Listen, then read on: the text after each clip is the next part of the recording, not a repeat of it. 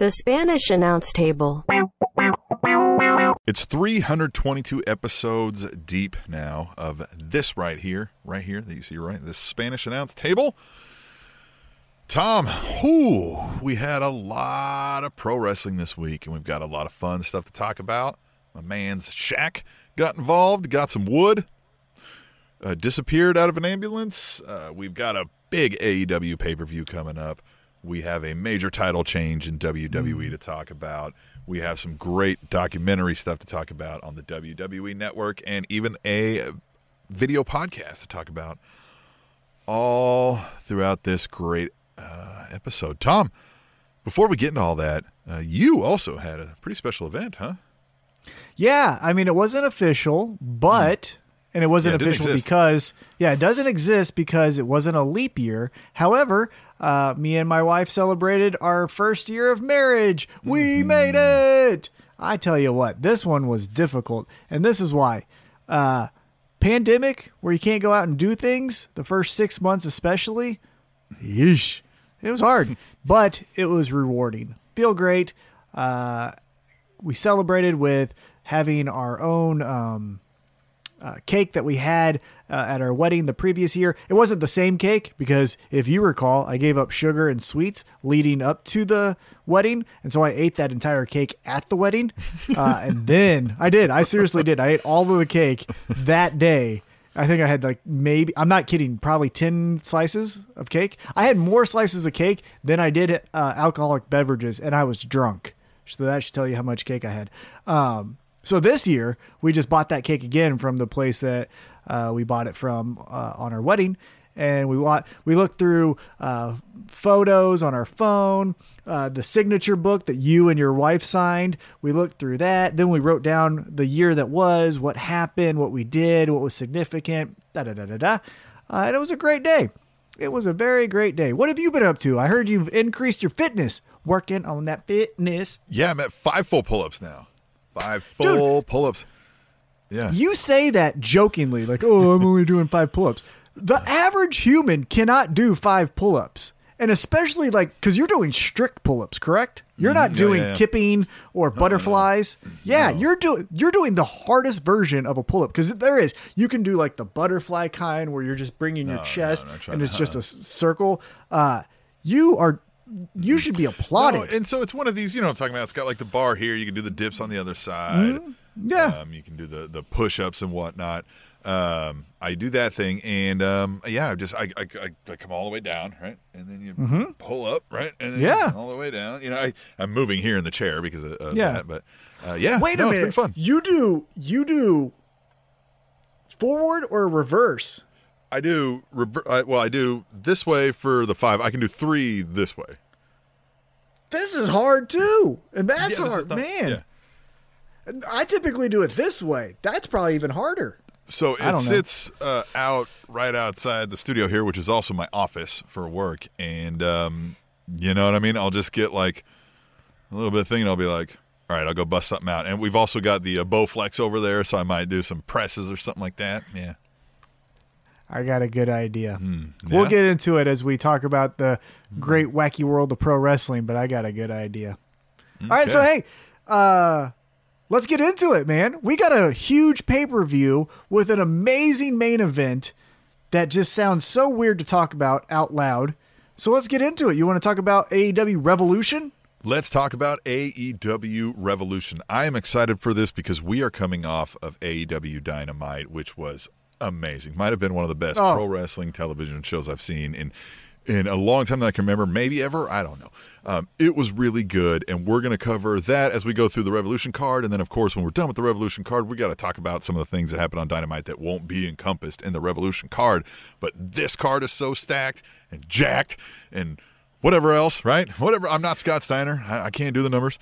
But, fun fact about AEW Revolution, full circle about what we've talked about so far. The last AEW Revolution took place on my wedding. That was last year's AEW Revolution was on Leap Day, 2020 or 2019. Yeah. That was the last, I think, big group event I went to. Insane. When did I get, what's it, 2021? 2020. Yeah. I was like, what year did I get married? Yeah. That happened on my wedding day last year. So now it's full year, and now we're going into this year's AEW Revolution.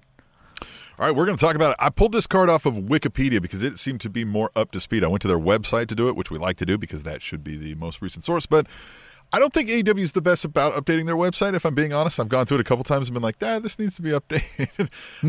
The growing company. Let's go through this card. Again, card subject to change. We may not have the most correct information. We don't do a whole lot of fact-checking here. We try to keep it down to a minimum here. No fact-checking. Let's start with Rio and Thunder Rosa taking on Britt Baker and Rebel. This talent, as we've discussed, we like all of these talents. This match is gonna be good. But I think I'm gonna go ahead and take the first one here, Tom.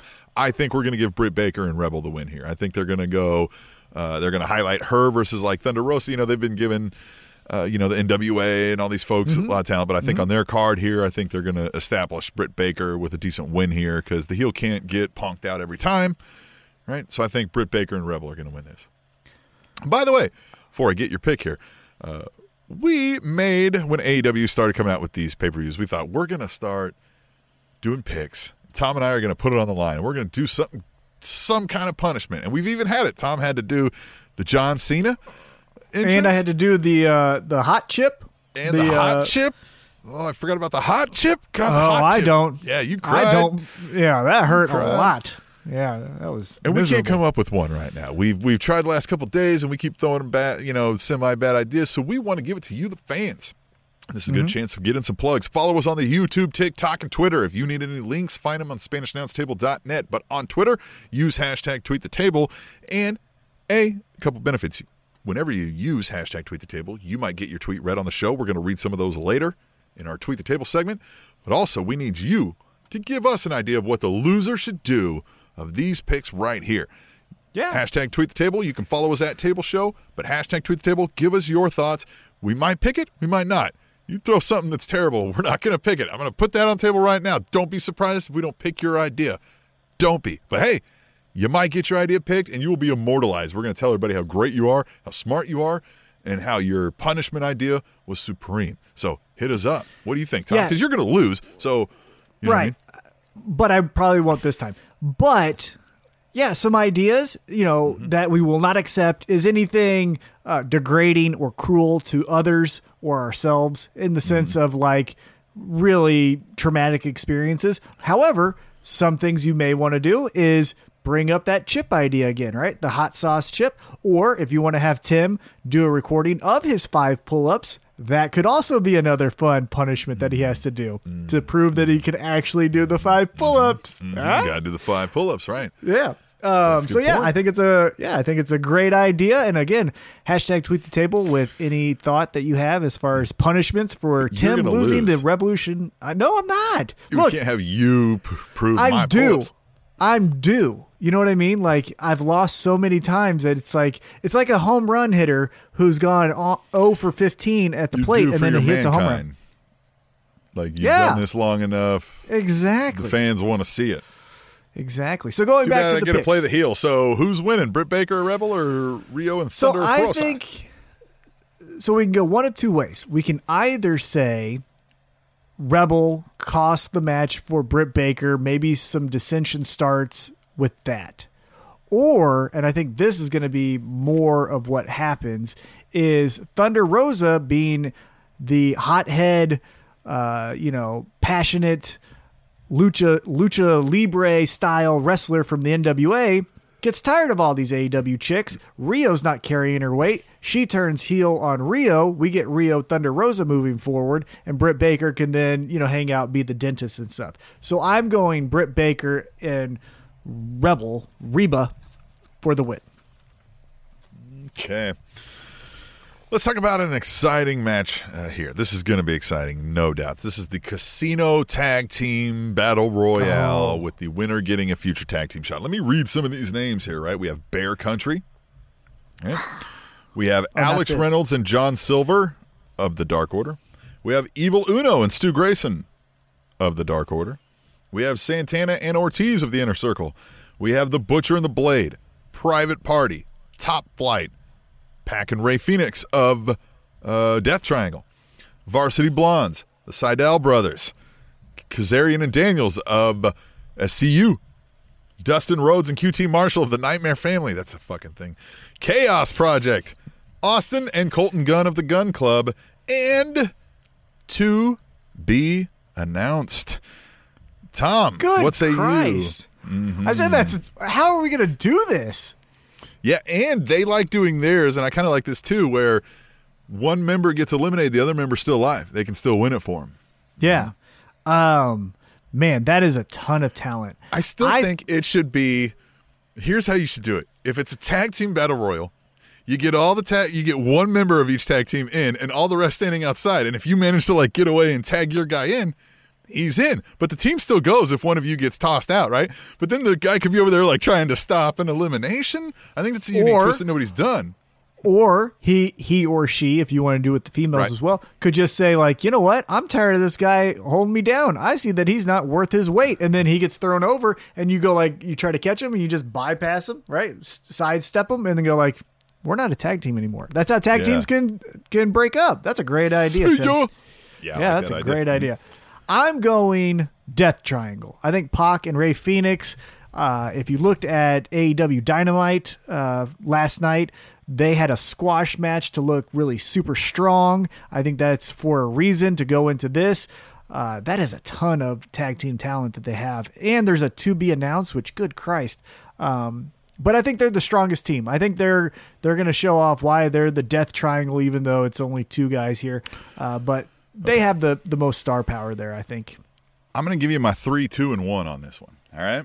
Because I walk through this and I try to figure out how we're going to go here, right? My 3 is Butcher and the Blade, right? Because spoiler alert of who I think is winning the tag team titles. It's a good heel for the next run, for the next matchup, right? Butcher and the Blade. However, so is my number 2, Santana and Ortiz, because they could be a continuation of the current tag team feud, right? And they're due for a good spotlight and thing. But I still think my number 1 is the to be announced team. All right, so who is it? Now I've got a 1A and a 1B, all right? And I'm going to give you the 1B is FTR. 1B is FTR for something I'll get into later, but I don't think it's them because I think I'm shooting a little pie in the sky for what I think is coming later. So I'm going to go with, because I think it's going to matter for the continuation of the tag team. Well, not the continuation of the tag team, but where the tag team storyline goes next. I think the to be announced is going to be the winners, and it's going to be the Good Brothers, Luke Gallows, or Doc Gallows, right? Right? Yeah. Machine Gun Carl Anderson. They get the future tag team shot, brother. And then we have the showdown, right? God bless America. That is really good. Who'd you say again? Pac and Rey Fenix. Pac and Rey Fenix? Yeah, you're wrong on that one. Yeah, I am. I'm writing this down for anybody keeping score. You know what I mean? Pac Damn and Phoenix, I'm saying good. But brothers. FTR is a good choice too, because as of right now, they don't have a match. You're right. You're right. And more on that. More on that later. But let's move into the next match here. Right? All right, let's do it. All right, what's the next match? Miro and Kip Sabian taking on what they list here as the best friends, and I think I've heard them kind of refer to Orange Cassidy and Chuck Taylor. We're not calling best friends like a 3-man New Day type faction, right? I thought it was Orange Cassidy and the best friends. I think it's Orange Cassidy and the best friends, but very similar to how Pac and Rey Fenix could be the Death Triangle, even though it's only 2 of them, kind of thing. I think you could say even it's though there's the an best established friends. tag team. Yeah, and even the tag team doesn't call themselves. But see, that tag team does call themselves. Anyway, boy, it's not important. Because Miro and Kip Sabian are winning this because Miro's going to go full Miro at some point and rip somebody to shreds, and they're going to get Miro over going, right? Yeah, Miro's winning. Yeah, I would have agreed with that if he didn't do the promo on Dynamite where he said, everyone's wanting me to go crazy and you're going to get it. Okay, cool. Well, that means you're going to go crazy on Kip Sabian. We're going to have Miro flip the shit and ditch Sabian and Penelope Ford because they're going to lose post-match, and that's when he's like, this isn't worth my time. Good call. You may have scooped me. Yeah, and Orange Cassidy, we've got to get this, right? We always got to do the this. Damn it. So, yeah, Orange Cassidy and Chuck Taylor. Damn it. I felt the same way in the match before, so yeah. Damn it. damn it. All right. Face of the Revolution ladder match for a future TNT title shot. Here we go. We've got Cody Rhodes. We've got Tom's former man crush Scorpio Sky, who stole our gimmick. Penta El Zero Miedo. I said that wrong probably. Lance Archer, Platinum Max Caster, and to be announced. Where do you want to go with this, Tom? What do you want? All right, let's first say who the to be announced is. Who do you think the to be announced is? We'll both say that even if we don't pick that person. I've got a 1A and a 1B. I love your pie chart. You need to start replacing us behind us with a pie chart of your breakdowns of these picks. And I think they might win it. I've got a 1 and a 2 there as well. I think my 1. Okay, here's what we got. I'm going to say the to be announced is Shawn Spears. Okay. Yeah. Who do you think it is? I think it's Eddie Kingston. Think it's Eddie Kingston? All right. I think it's Eddie Kingston. And I think he'll be the first one eliminated. But I think Good he'll one be to the get him on the first card. one fucked up, right? Because he has history with every single guy, it seems like, in this match. Somehow or another, right? Like the most obvious is Pentagon and Lance Archer, and Max Caster and those guys really don't have history like that, but you could start it, and Eddie Kingston is a good foil for anyone to, get over on. So I got Eddie Kingston, but I don't think he wins it. So who do you got winning it then? All right, so you're going Shawn Spears. Well, I've got a bumbled who I think is going to win based on a myriad of factors, so I may want to talk myself through it. Okay, do you want to pick yours first, or you want me to walk through it? I'll walk through it. All right. I'll go first. I think, again, this is for the winner gets a shot at the TNT Championship title. Not the heavyweight championship. Right. So I think by just saying that, Cody kind of eliminates himself, right? Because he was already the TNT champion. No chance. I think he's destined for bigger things than mid to late, but he's not winning it. I don't think he's winning it. Nope. And somebody's going to get a big spot to somehow, like punk him out a couple times. Like somebody's going to get over on him. But yeah, he's not going to win. As much as I love Max Caster, which, man, he's just growing on me each time he's been given a spotlight. I don't think it's going to be him. They avoided on Dynamite mentioning the Acclaimed much with him. Is that a thing? Are they going to kind of forget the Acclaimed happened? Well, no, because if you watched AEW Dark, they did some promos together, and they did like a promo thing where the other guy. That's where this is going, right? What? The other guy is going to Marty Jannetty himself away after a while, right?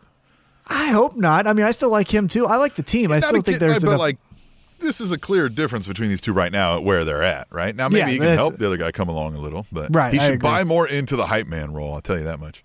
Yeah, I would. I don't even know the other guy's name. Yeah, other guy. That's what it is. So I think by process of elimination and his gimmick, I'm going Lance Archer because everybody dies. So I'm honing in on the face of the revolution term. Okay.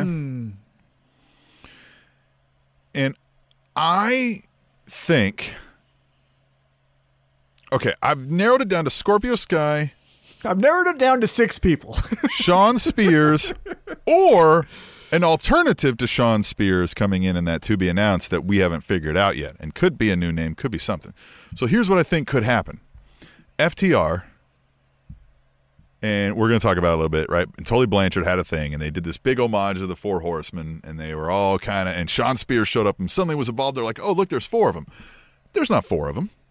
Tully Blanchard isn't going to be the 4th fucking guy of that group going forward forever, right? Like, he's not wrestling. Hey, he did, and Ric Flair was part of Evolution. I think we may get another 4th guy, or Shawn Spears takes this role here. But I think that 4th guy, it could be Shawn Spears, and I think that 4th guy could be Scorpio Sky, and could be, you know what I mean? Anyway, I'm going to go with Shawn Spears. I think Shawn Spears is to be announced. I think he wins. I think they're going to call themselves the Revolution, that group. Mm-hmm. And I think that's where FTR fits into, right? Mm-hmm. I like that idea. So I'm going to go with Shawn Spears. Yeah, I like that idea. It's wrong, but I like it. I think they're going Lance Archer because they've been giving him main event spots, but they don't necessarily want to just let that go to the wayside. So they need to re-energize that character a little bit. And I think a shot at the TNT Championship again would do that. Okay. the big money match with Big Money Matt and Hangman Adam Page. Hangman Adam Page is awesome. That guy is just great. Oh, he's the best. By the way, I sent you a video of this, I think. Did you visit on Yes. AW Yes. Dynamite, the little AdamPageWrestling.com is the best website of all time. That is such Don't even tell anybody. hilarious- If you haven't checked it out, AdamPageWrestling.com. It's the gotta best. check it out. Everyone It's the should have that as a favorite on their toolbar on any web browser they're using. It is fantastic. A must-have website that should be on your favorites list. I had a nightmare last night, Tim. I got to tell you, I had a nightmare last night. So as you know, longtime listeners know that this is the best love story on television right now. In pro wrestling, but also on television. Bachelor, Correct. fuck off. Bachelorette, fuck off. Real Housewives, all bleh. Any Real World, bleh. It's Hangman Adam Page and the Dark Order. That is the best love story on television. But I had a nightmare. My nightmare was the Dark Order turns on Hangman Adam Page for dragging his feet.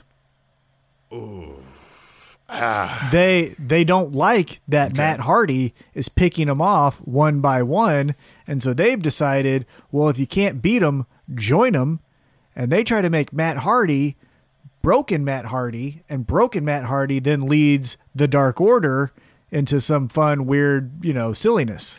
So you're going Matt Hardy. No.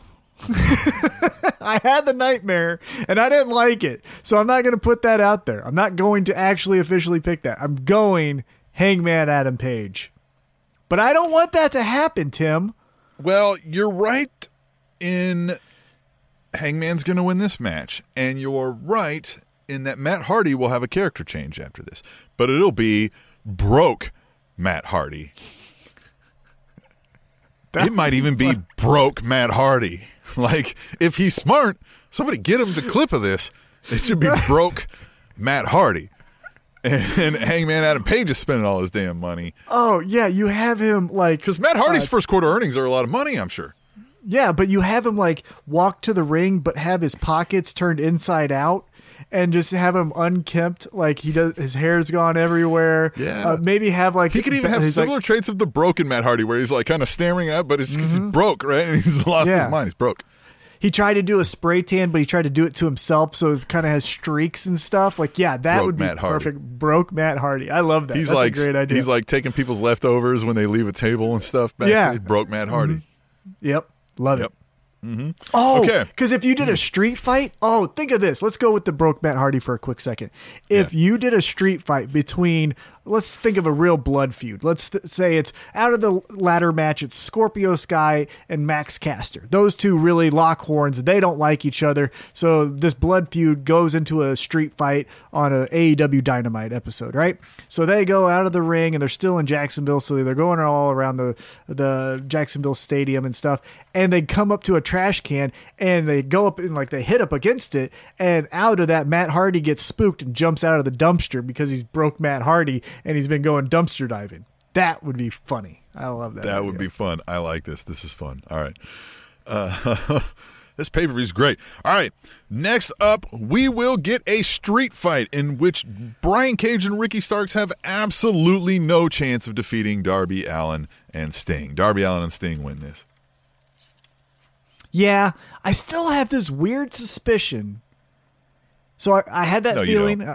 Well, I had that weird suspicion that, Dark Order turns on Hangman Adam Page.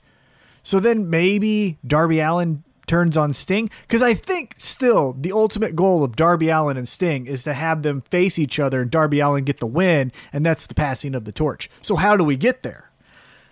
I agree with you to the point that Darby Allin's not going to side with Team Taz all of a sudden, right? He's not going to be just another guy with Hook and Ricky Starks and Brian Cage and Powerhouse Hobbs. However, there could be some little, hey man, I thought you had my back. We lost the match. What did you do? And that's how the dissension starts.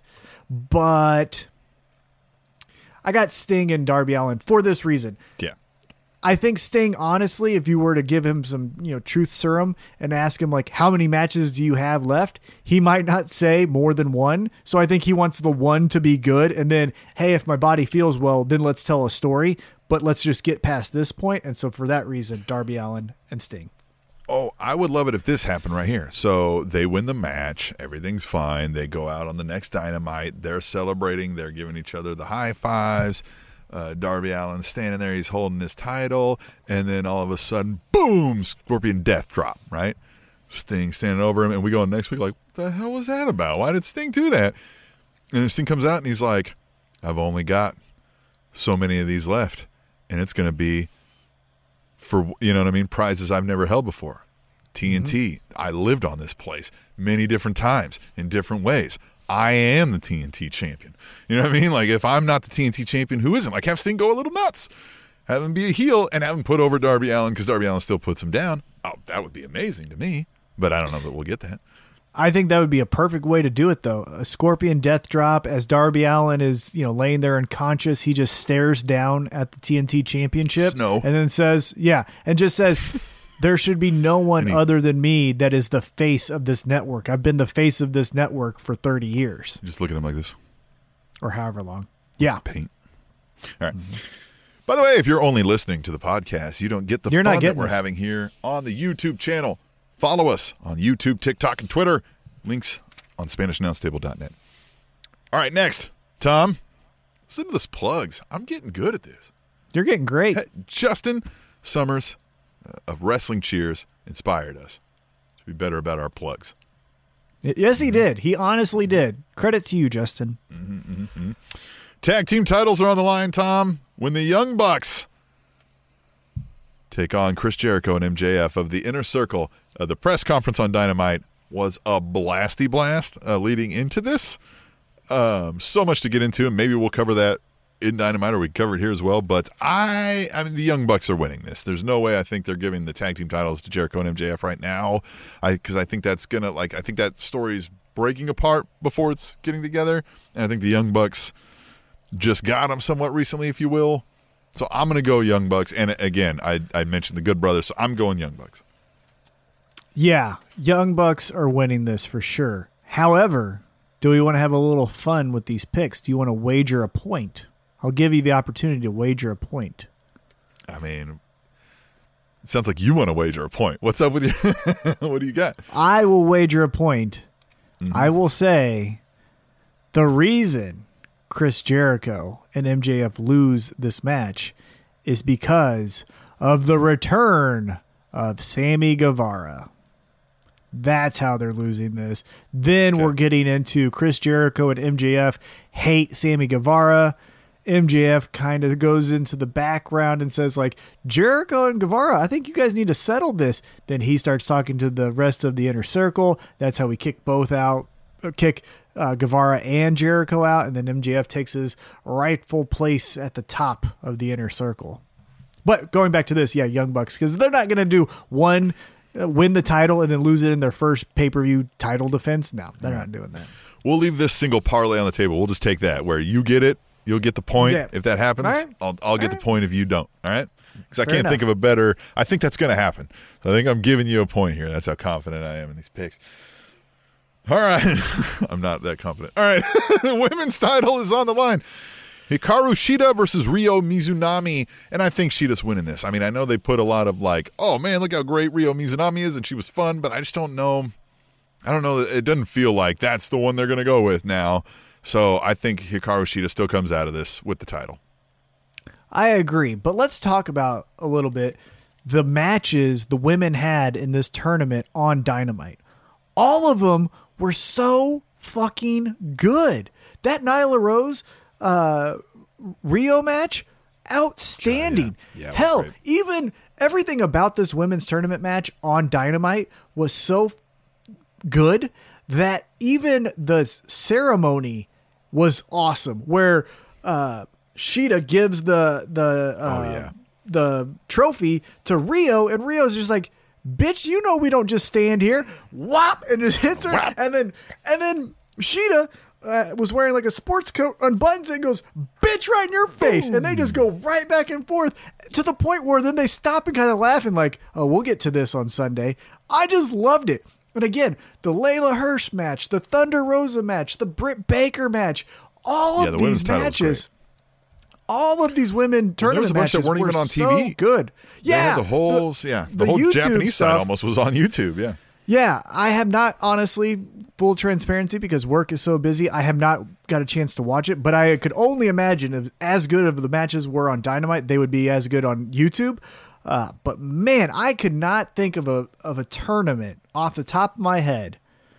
Maybe going back to, 92 when Bret Hart won the King of the Ring or something like that, of matches consistently being the match of the night when they took place. Every women's tournament match, in my opinion, was the match of the night going back to when this started. This was so good. But yeah, I got Shida as well. I think it's just to build her legacy, to say, I took out Nyla Rose, I took out Rio, I took out Britt Baker, or whoever it is, to then say, like, I'm the best women's wrestler in the world, or whatever they want to say. I'm going to say this out loud. The main event of the pay-per-view. Well, hold on. Let's get to one other thing real quick. Let's do a pick of Paul White made an announcement that on AEW Revolution, they will be doing a reveal of the newest signee to AEW on Dynamite, the whole shebang. Who will be this new person that debuts at Revolution that we will then see on Dynamite and forthcoming pay-per-views? Who do you got? Right. Full disclosure, I would pick different just to be different, but I think we're close, and I don't want to do that because I think your pick is right, because we talked about this off air, and I think it's Kurt Angle. So I watch some things, or I listen to some podcasts, not only of ours, but of other people's, right? Mm-hmm. Pro wrestling podcasts, that is. After hours, obviously. One thought that I had that someone brought up that may be as big, and it's not CM Punk, right? Because one thing Paul White said is not who you think it is. Now that could just be like, hey, you dumb shits, it's who you thought it was, right? It's CM Punk. But one name got me really intrigued to make me think it could be someone else. Batista. Yeah, Batista. I mean, now, because here's the thing.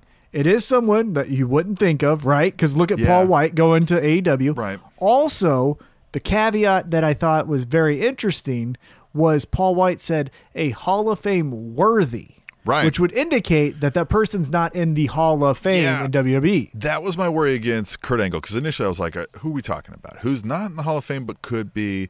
And like a name like Christian came up, which isn't exactly who I thought they would hype for. A Rob Van Dam doesn't sound right. Right? But so there's a Brock Lesnar aspect in that he's not under contract, and he also doesn't give a fuck about what Vince McMahon thinks. He doesn't need his money ever. So that's never not at play, I think. But I also don't think Brock's not going to go to a place where he's like, hey, look, I know over there I can say I'm coming when the fuck I want. I'm doing what the fuck I want. And all we have to argue is, no, motherfucker, give me more money for less times. Mm-hmm. Right? So, you know what I mean? I can't imagine Brock Lesnar's got more than, X amount of runs left in his life that he wants to do, given the nature of what we know about his personality. So I don't think it's him. Yeah, I don't think it's him. To try a new spot. I also don't think it's him, because I don't think, even though Tony Khan, I believe to be the decision maker at AEW, I don't think, even though it would be good business, that the Young Bucks, Kenny Omega, and Cody would say, we need to have Brock Lesnar. I think he has. They still don't view him as like a wrestling guy, right? The Big Show, they do. They're like, you've been doing the grind and been disrespected. Yeah. But they've hit on now what Paul White talked about recently in an interview that I saw, that was that it was Chris Jericho. It was Chris Jericho saying of Paul White coming that in WWE, they kind of shit on the legends. They make them jokes. They make them kind of, push-arounds, which is not entirely untrue. And that fits with Kurt Angle. That fits so much with Kurt Angle. Jeff Jarrett, I think, is still currently employed over there with WWE and on good terms. So is Road Dogg. So, like, I don't think it's any of those kind of guys. Mark Henry, I think, is still he's actively still moving around on good terms and employed over there. So, like, I can't imagine. I think it's Kurt Angle for a couple reasons. One, to your point, Kurt Angle has openly said that his retirement match was a filler match. He's being a little bit more critical of WWE since he got released. And again, he got released. He didn't quit. There's a difference. And also, and this is why I put it together as far as it's being Kurt Angle. And again, we'll look back on this next week and maybe I'm wrong. I doubt it. But you had the press conference. The first person to speak at the press conference for Jericho and MJF was old Turkey Tits, Conrad Thompson. Conrad Thompson's newest podcast is with Kurt Angle. Who would Conrad Thompson talk to at AEW? Hey, you should bring in my buddy Kurt Angle. He's kind of bored and he's in the best shape of his life. Why don't you bring him in? Cool. I love the Olympic hero. Boom. There it is. So that's why I think we're doing Kurt Angle. And he's already a proven track record of leaving WWE, right? His TNA run. So it's not like he wouldn't be opposed to being disloyal to the WWE brand. I think it's Kurt Angle. Yeah, or D'Lo Brown. But either way, it's probably Kurt Angle. All right, the world title is on the line in an exploding barbed wire death match between Kenny Omega and John Moxley. Whatever the fuck, what's his name says, what Justin Roberts calls him. Mm-hmm. What do you got, man? Kenny Omega wins this. Kenny Omega wins this. I think this is the way that we get John Moxley off television because he's going to have a baby. Then when he does his paternity leave and then comes back, that's when he may have a new wrinkle to his character, or he comes into a different type of storyline with a Kurt Angle, or he goes in there with a, rising star like MJF. Well, he kind of he did the MJF stuff, but like a Darby Allin, right? Maybe they reconnect and do something because Darby Allin's now ascending as a top heel or something like that. But yeah, Kenny Omega, I also don't think is going to lose the title without getting a couple feuds in. Remember, he won this title and he's only feuded, air quotes, with John Moxley. He hasn't, I know he's went to Impact and done some stuff over there, but like his only main feud in the main promotion he works for has been with John Moxley. So I don't think they're just going to drop the title back to him.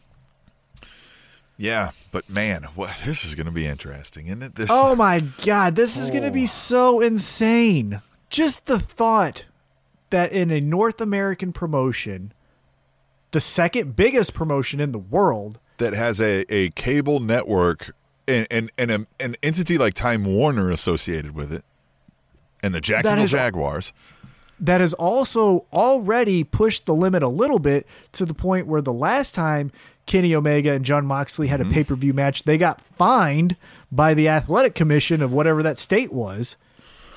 To do this is insanity, and I love it. This is when you have episodes like last night's Dynamite, and then the risks and chances to push the envelope forward, where for me as a wrestling fan, again, I know I'm going to sound like a nut hugger here, but it's like I'm all in on AEW. Like they're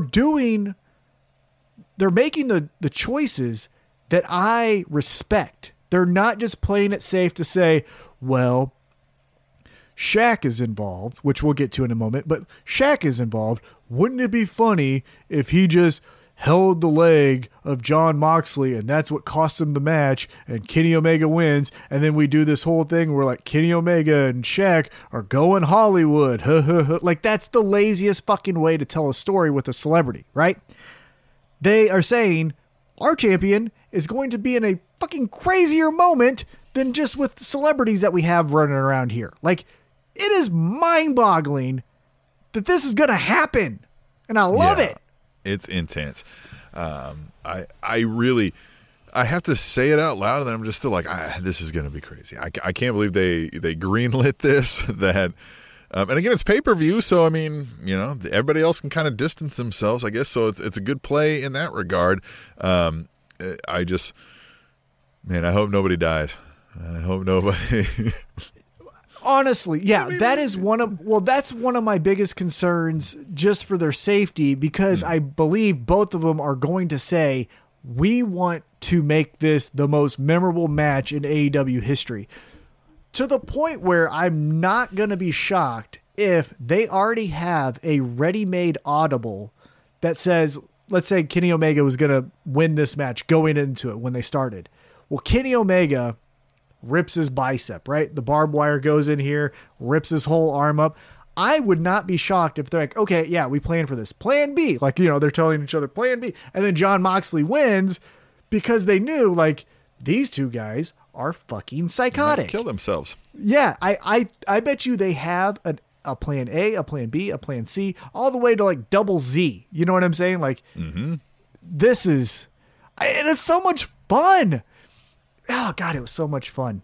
This is, I can't wait. I already love this pay-per-view, and it hasn't even happened. It's one of my top 5 pay-per-views of all time, and it hasn't even happened. I love it so much. I like it. I love it.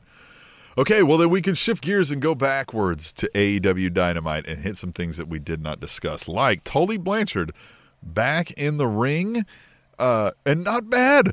I really loved the spot when it looked like he was going to go diving through the ropes or over the ropes, and then was like, yeah.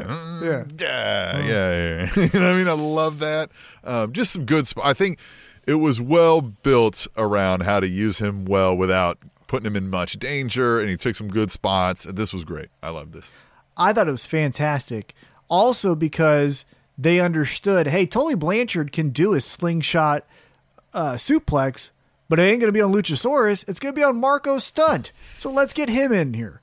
Like, that's the way you but he's still got the pin on the Luchasaurus, which is great. Oh, it's perfect. I thought the whole match, like you said, the structure of it was so good. It was there to build Jungle Boy Jack Perry to say, like, this is still the fucking future. Like, I know what we're doing right here is fun filler time, and we got old man Tully Blanchard out here looking like, an 80s pimp, but like, Jungle Boy Jack Perry can do any and everything we ask him. So it got him over, right? Luchasaurus still looked like the biggest, baddest guy in the world. FTR still looked like the most cohesive tag team on the planet. And then, Marco Stunt got in there and did some fun stuff. And Tully Blanchard, to your point, got to do his fun little spots here and there and got the pin. Perfect match. Post-match, Arn Anderson comes out because one thing we didn't mention, J.J. Dillon came out to accompany. Dillon. Yeah. The shoe. Yeah. Who hits a man with a shoe? Oh, no, we didn't talk about one of the quietest, best parts of the night was Tony Schiavone's out there to talk about the next thing. J.J. Dillon goes, it don't get no better than what you just saw. And he goes, okay, thanks. You don't get paid anymore for that. Just saying. Like, Tony Schiavone has become one of my favorite people in the world lately. Oh, I love it. Tony Schiavone is amazing. Yeah. If you want to talk about low-key moments as well with this match that I thought were really funny, and I live tweeted this on @TableShow on Twitter, is the ref, you could tell, is a wrestling fan, because mid-match, Tully Blanchard's collar pops up, and the referee, probably just being a Tully Blanchard mark, fixes his collar mid-match. Yeah. Well, I know him a couple times, like kind of positioning him, being like, hey, you should be over here right now. Yeah, that was great. Which again, I mean, Tully Blanchard, hadn't done this in a bit, but man, this went over well. I thought they choreographed everything. I mean, again, you can tell this is one of those where they had to practice every kind of thing, to kind of hit it right and do it well, but they did it well. They did it very well. It flowed well. The time, it never got dull. And it should, Sean in a Spears. 6-man tag. God, and Sean Spears. And we're getting something here. They're making some kind of group, whether this is it, and that's the 4, and Tully Blanchard is one of the guys, and so be it. But yeah, they're going to start, I think, the tracksuits. Come on, the tracksuits. If they all come out in some tracksuits, man, that's my favorite team for some reason. I don't know why, but if they're going to come out 80s style and be like, you know what I mean? Sean Spears didn't necessarily fit that mold, but he could change his look in an instant and do so. Well, let's talk about that real quick. Why is it that if you come back from a long hiatus, you have to change your hair color? So when Sean Spears left, he had dark hair. It was a mohawk. He comes back. It's still a fucking mohawk, but now he's different. It's blonde. It's like when Sasha Banks came back after her long layoff and turned on Natty and then took off a wig, and it was red, or it was blue, but now it was red, now it's blue. The fuck? Here's my fun if I was booking it, Tom. Because if I was booking the ladder match, this Face of the Revolution, I would name this group the Revolution. I would have Sean Spears be the to be announced, but I would have him right at the end, like he's beating everybody up, but he sets the ladder up. He picks up Scorpio Sky and he's like, get up there. Scorpio Sky goes and gets this thing.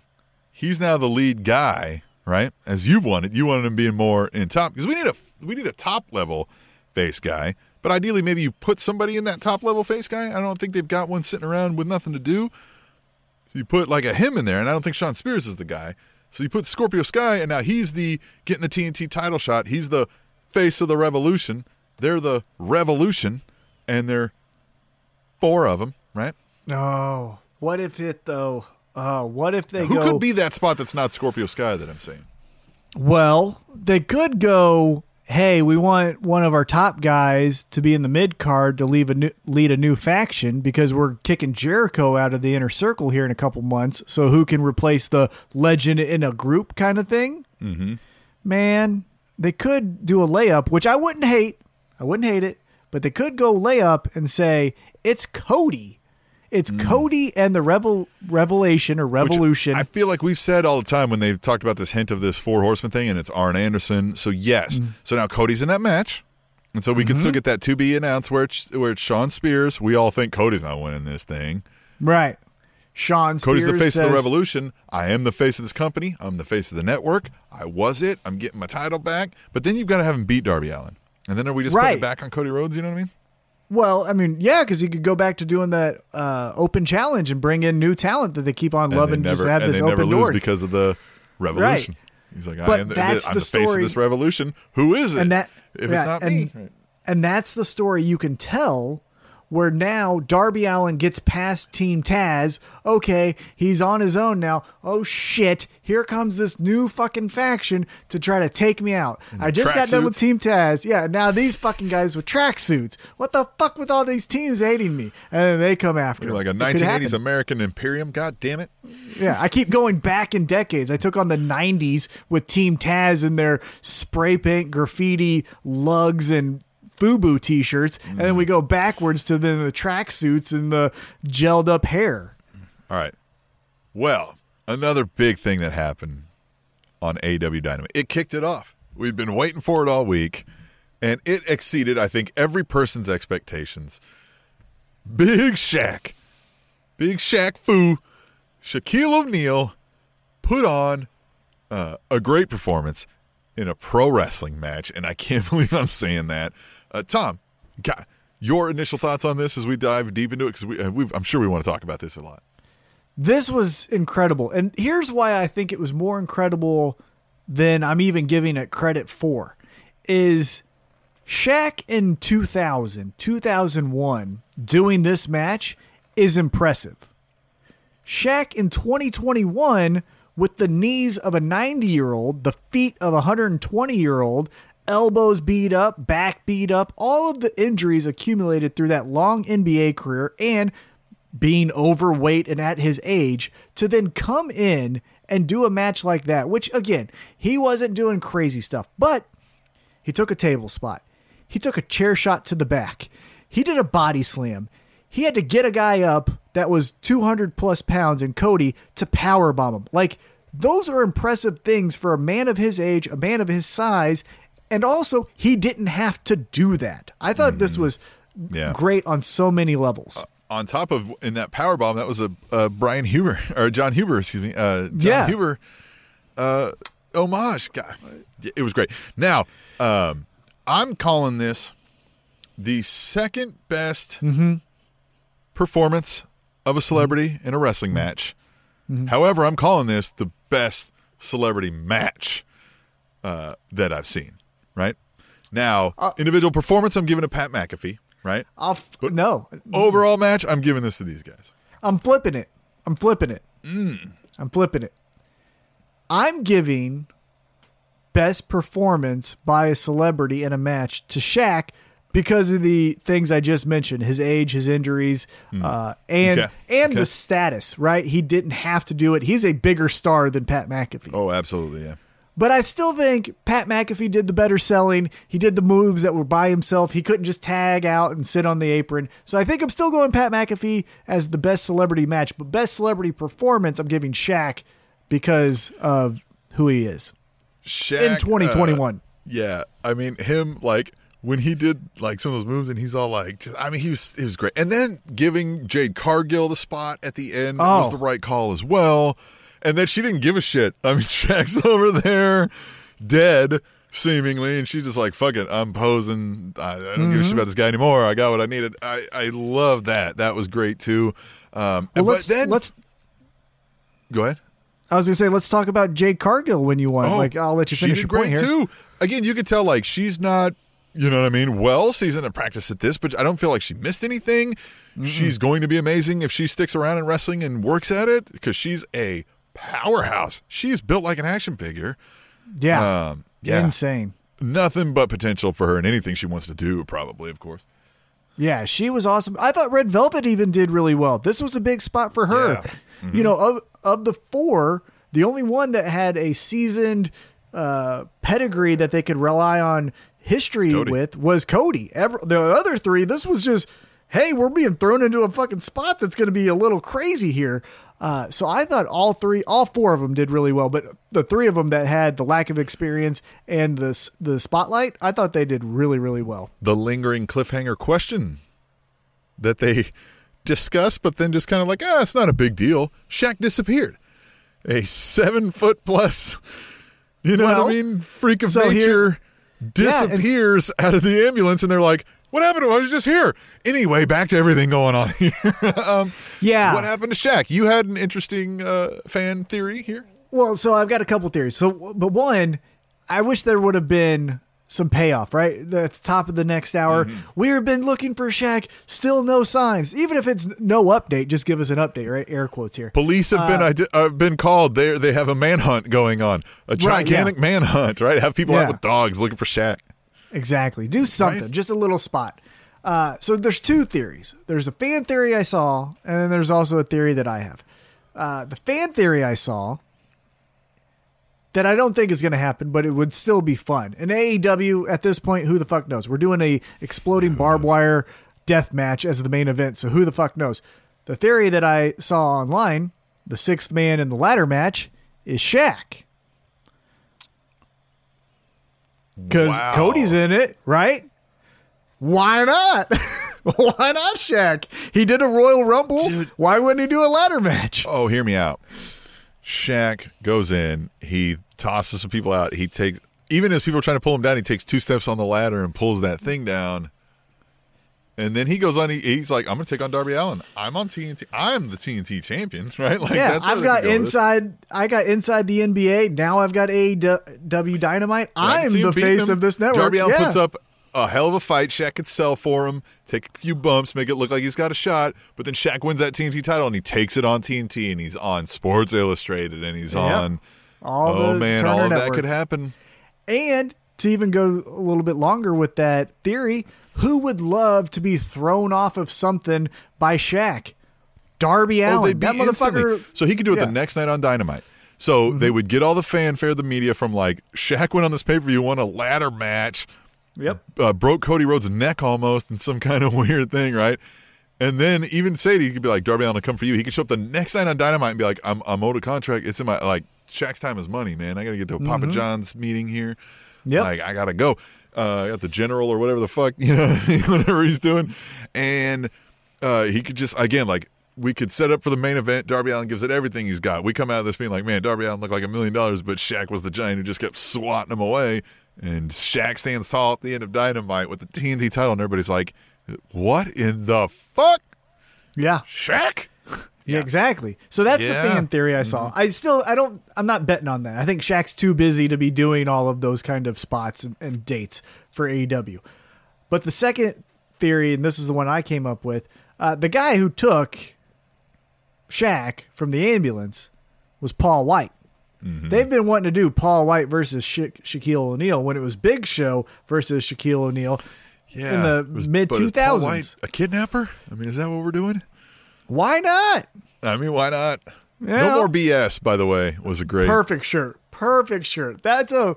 Yeah. Man, whoever came up with that, thumbs up to you. That was I saw fantastic. somebody's tweet that said, "I'm glad somebody's standing up for standing up against body shaming." Yeah, exactly. No more BS. No more BS. And he did great. That was a fantastic promo. I like that he poked fun at himself. Who saw this turn coming? And he did a little hand raise. I thought he was clear and concise with his promo. He had a good presence. His delivery was really well. For a first time on that kind of a stage, I thought he hit a home run as well. Yeah.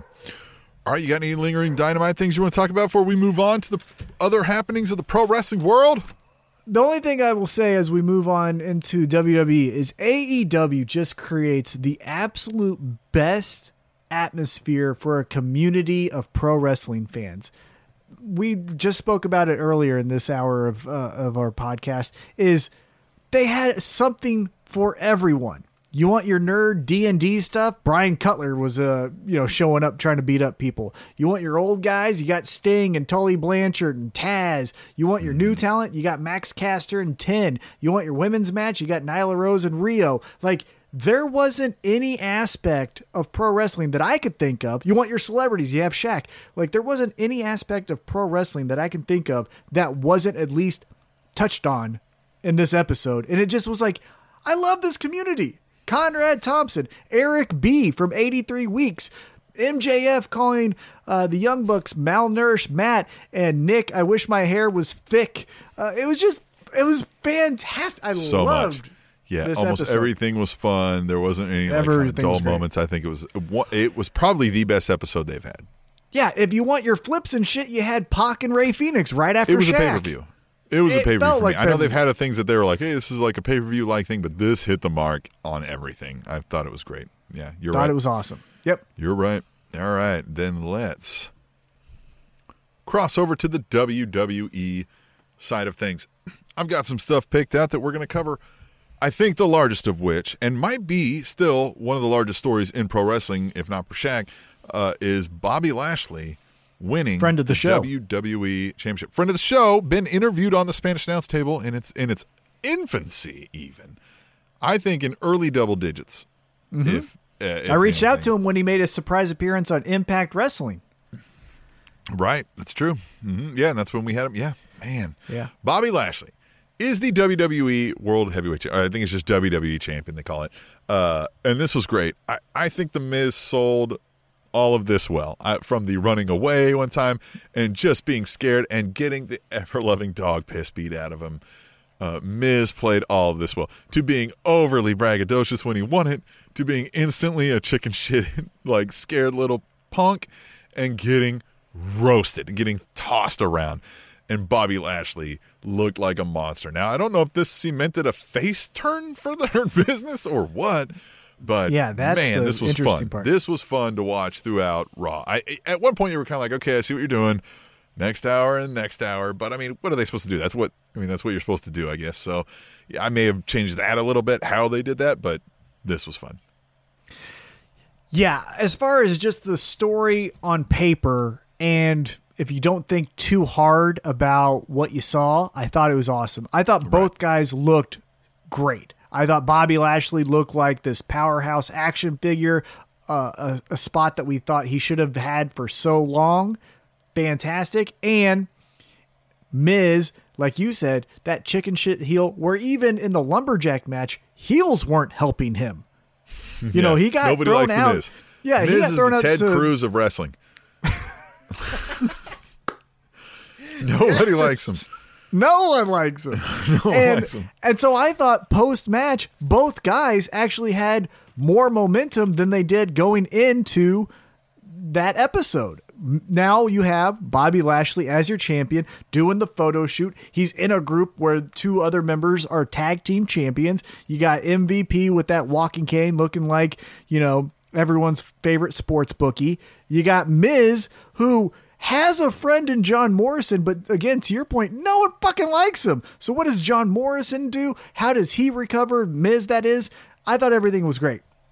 I will pick apart a little, of course, some things here. Of course. Okay.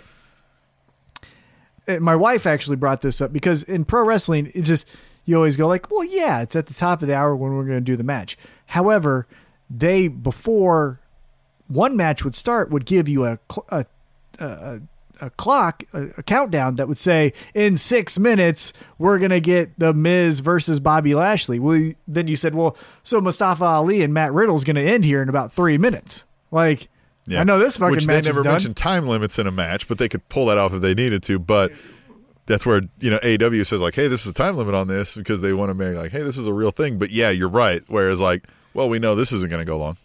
Yeah. So there was little details like that where you go like, well, then don't have a match here, have a promo and then tell me in 3 minutes or 5 minutes or whatever, then we're going to do the match. And then again, to your point, the other thing that I think will figure itself out as the weeks go on. But yeah, was that a face turn for Bobby Lashley? And if so, at the start of that show, a real knockdown, drag out fight between Sheamus and Drew McIntyre went down, which was incredible. So where does that leave Drew McIntyre, the former champion who got beat up by Bobby Lashley and lost his title to Miz? So is he the heel and Bobby Lashley's the face? Like, again, I think we're going to figure that stuff out, but I'm curious on where we go next week. Yeah, and notwithstanding, again, Bobby Lashley, the third WWE champion in its company history, and the second was only Kofi Kingston, or third WWE black WWE champion in their history, and Kofi was only the second, so this is a new endeavor for them. And Bobby Lashley is one that I'm kind of surprised never won it in his first run. They flirted with it, but he's got the look. Now, he's much better on the mic than he was then, and a little, kind of maybe the emotion drawing aspect than he was then. So I'm interested to see where this goes, especially with MVP at the helm running this kind of new evolution group that they've got going on. So I'm really interested in that.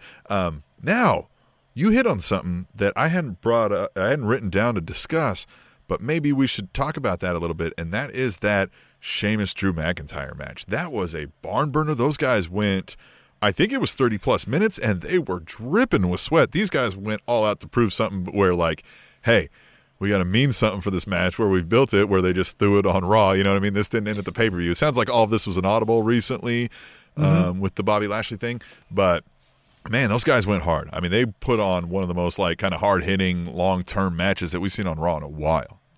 Yeah, I think if you were to maybe peek behind the curtain, they said, hey, we had this match ready for WrestleMania. Oh, we got to do it now? Well, we're going to fucking do that WrestleMania match tonight. And they said, okay. And they went out there and they just fucking did all their fun shit. It was incredible. Like, Lucha House Party, you got the night off. Yeah, exactly. Like, we're cutting a couple segments. Your WrestleMania match is taking place here. Have your fun. Be best friends. Yeah, fuck them. Because fuck them. Yeah. The void of any personality. Anyhow, they're fun, but they flip. Whatever. But yeah, Sheamus and Drew McIntyre just fucking went at it. One other thing I was going to bring up, though, before we transition to the next topic, and maybe this will get us into the next topic. Shane McMahon. Hey, man. Thought you got fucking banned from WWE because Kevin Owens. And now you're just the authority figure, but we're not saying you're an authority figure. What? Get out of here with that shit. I hadn't written that down, but are we getting like Shane McMahon and are we getting Adam Pearce and Shane McMahon against Braun Strowman or something? Like a 2-on-1? Is Braun Strowman going to be going against authority now? Like, what is the deal with all that? I don't want any of that. I don't like any of it, and I want it all to go away. I agree. I always feel around this time, Vince McMahon or whoever the writers are just say, hey, we have to have a specialty match. Well, it's going to be Braun again this year. We did the one time where it was him and a kid, and then we did another time where, that wasn't the swamp match, but it just feels like he has to be in this like specialty oddity match. And again, it feels like it this year with, I think you're right, Adam Pearce and Shane McMahon taking on Braun Strowman. And which will fit because both those guys can do a match, right? That we know of. We don't know if Adam Pearce has like a lingering injury, but we know he a seasoned wrestler and I don't think they would be putting him in this spot of even just getting a little physical if he wouldn't want to do a match down the road. Right. And I think Adam Pearce versus Braun Strowman might be interesting to me, but Shane McMahon is just toxic. I just don't like anything Shane. about. I can't do it anymore. He's got the meat sweats out there as he's fucking dude, this guy, and he can't remember his lines at the time, and he can't finish a 2-syllable word without breathing halfway through the middle of it. And he just delivers it. Yeah, and he just delivers it with just no passion. More on that later about practice lines. But. Yeah, but it's practiced, and it's also just, you can tell he doesn't believe it. Like, believe the story. He just is, he's awful. I just don't like him anymore. I'm done with him. Bye-bye. Get away. Another topic from this week from the WWE side of things on the SmackDown portion of it is Bianca Belair made it official by pointing to the side of the WrestleMania sign that her and Sasha Banks will be main eventing WrestleMania for the SmackDown Women's Championship. This is going to be a great match. This is going to be a boring story until we get there. I 1,000,000% agree with you. I am so exhausted from all things Sasha Banks, just like Shane, except for I have a little bit more like push away from Shane than I do Sasha, but it's just going to be I'm the boss. And stay tuned for the show. It's a podcast. You don't have to stay tuned. You can fast forward if you want, or you can eventually will listen to this. More on Sasha Banks. We're going to talk about her on the Broken Skull sessions of the Stone Cold podcast on the WWE Network. But, again, we're going to get a decent match here. We're going to get a good match.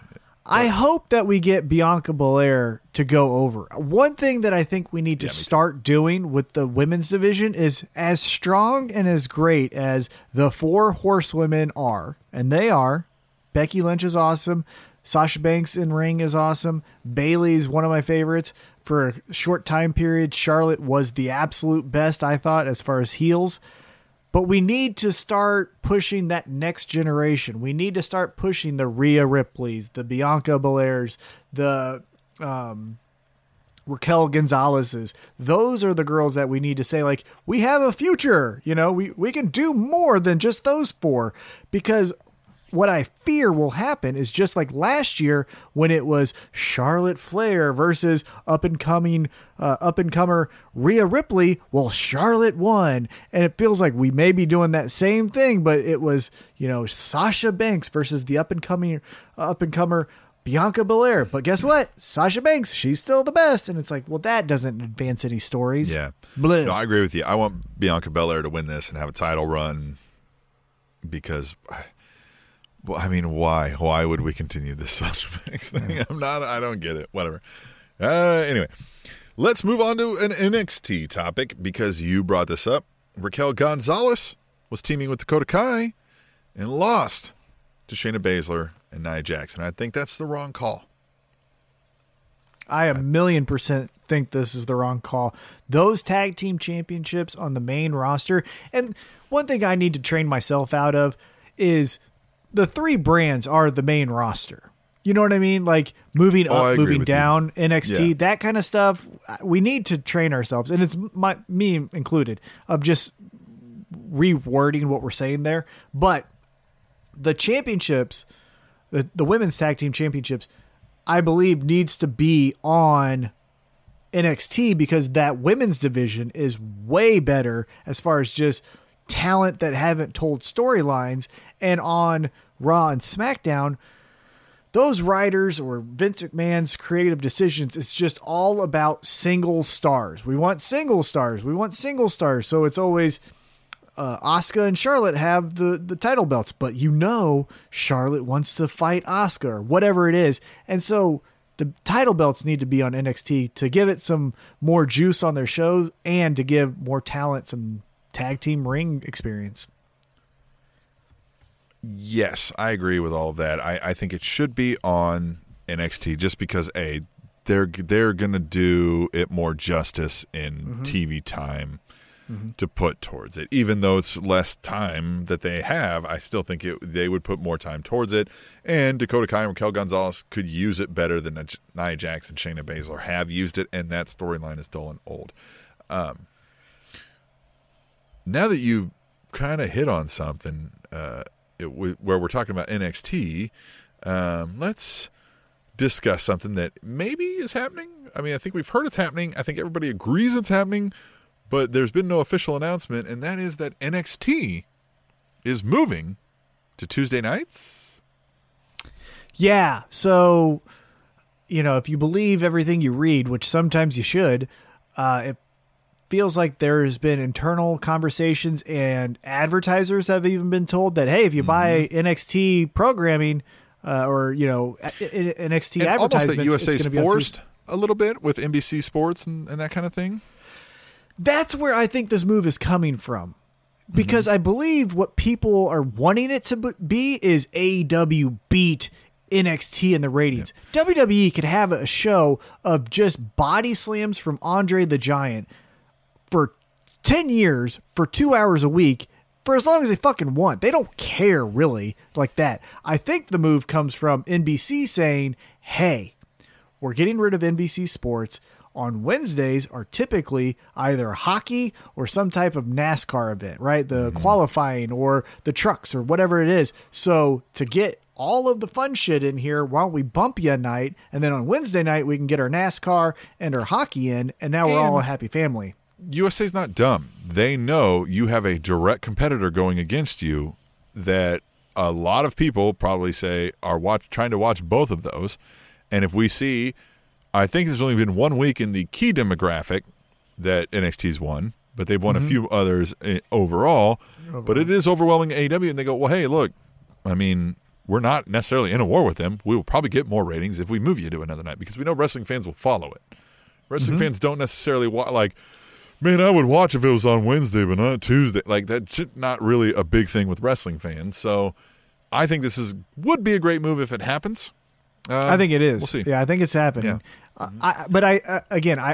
think though the narrative isn't WWE lost, because again, if WWE wants to win, they'll do anything as long as they need to, because Vince and his creative team or small inner circle there is as competitive as can be. I think this was well, if NBC wants us to, they're getting all $1 billion from them on the Peacock network. Hey, we can give one concession by saying we'll let your NASCAR and hockey air on Wednesday nights and we'll move to Tuesdays. I think that's where the move is coming from. Okay, let's move on to another Raw topic. Randy Orton, Alexa Bliss, The Fiend. I'm starting to lose interest. You said on a tweet that you like it a little more, I think, than I do, but I like the idea of it on paper that these folks are having a bit of a supernatural storyline. I just think what they're calling supernatural and the cheap 1930s silent movie spooky things that they're doing to each other aren't really holding my interest in 2021. So that's where I'm a little like, this is what we got, guys, of The Fiend and Alexa Bliss. He's coughing up some molasses out of his mouth. Like, come on, especially when we don't have a crowd and we're re-recording these segments. Like, come on, give me a little more something.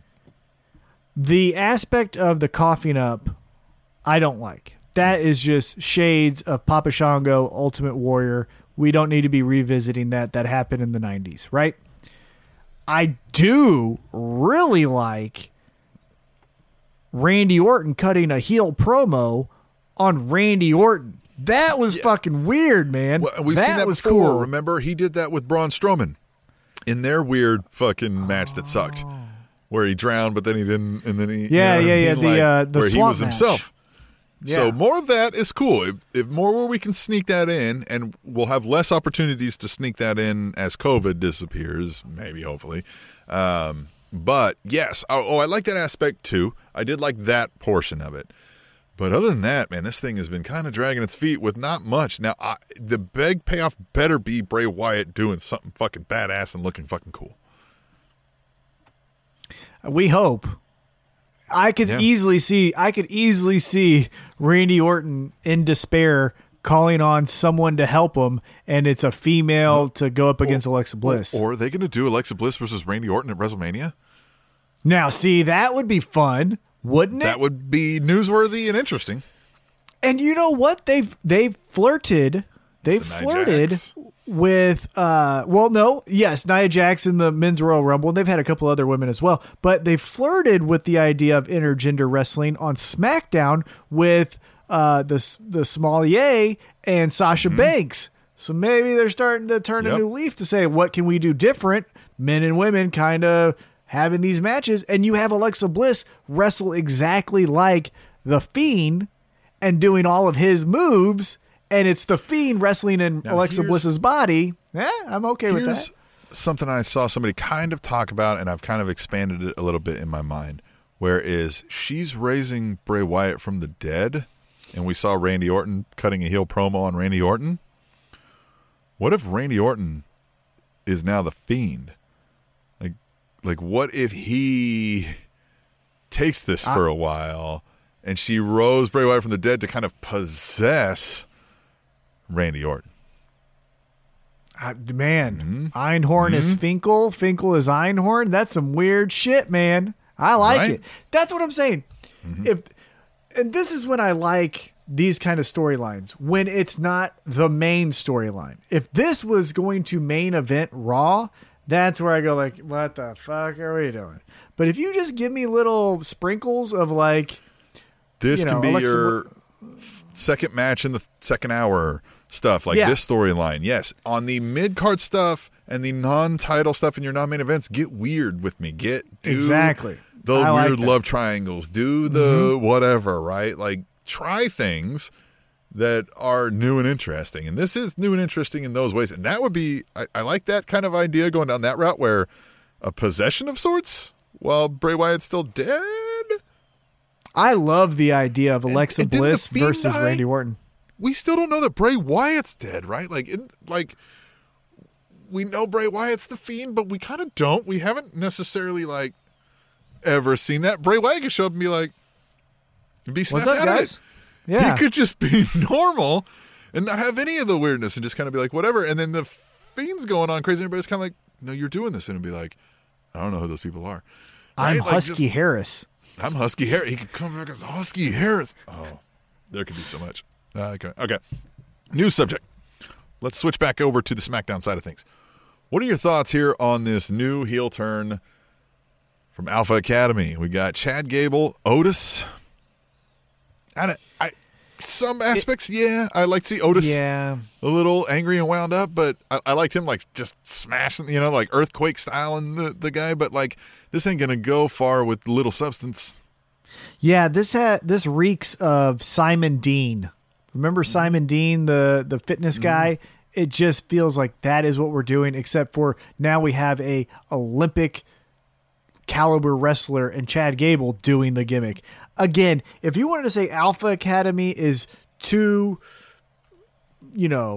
blue collar wrestlers and not the fucking jeans and fist, no flips thing, but hey, Otis is I don't know what he is, but let's say he's a 2-time All-American at whatever college, Minnesota. And then obviously Chad Gable is an Olympic alternate I think he was an alternate, or maybe he made the damn team, in the Olympics, right? Olympic wrestler. Yeah, very accomplished wrestler, right? Right. If you want to say we are those kind of wrestlers, we will, ankle pick you, we will double leg you, we will high crotch dump you on your head. Now I'm fucking into that. We can do some shit with that.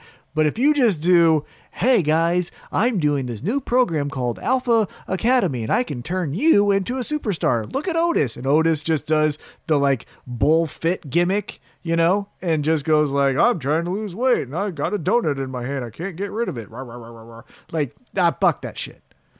Fuck that shit. Yeah, it's bad. Let's get some serious stuff here and get Alpha Academy to be we're fucking badasses and no one on this roster can out wrestle us. We're the best. That's what I want to see. Little side offshoot that you probably weren't expecting. I have watched the last 2 episodes of NXT UK, and I can't recommend this anymore. If you're looking for an alternative that is similar to WWE but not too dissimilar, I think NXT UK, I kind of lately have liked it a little better than NXT. They've had some great stuff in there. Aoife Valkyrie versus Lana Austin is a match you have to check out from, I think it's last. There was a show tonight, and then, or this afternoon here for in the States, but last week, Bailey Matthews, who's William Regal's son, took on Tyler Bate, who's doing a Zen gimmick. He's like a Zen thing, and Noam Dar has Supernova Sessions. He's doing like a talk show, and it's great. I can't, like, it was on tonight's episode, and Tyler Bate was on there. That was great.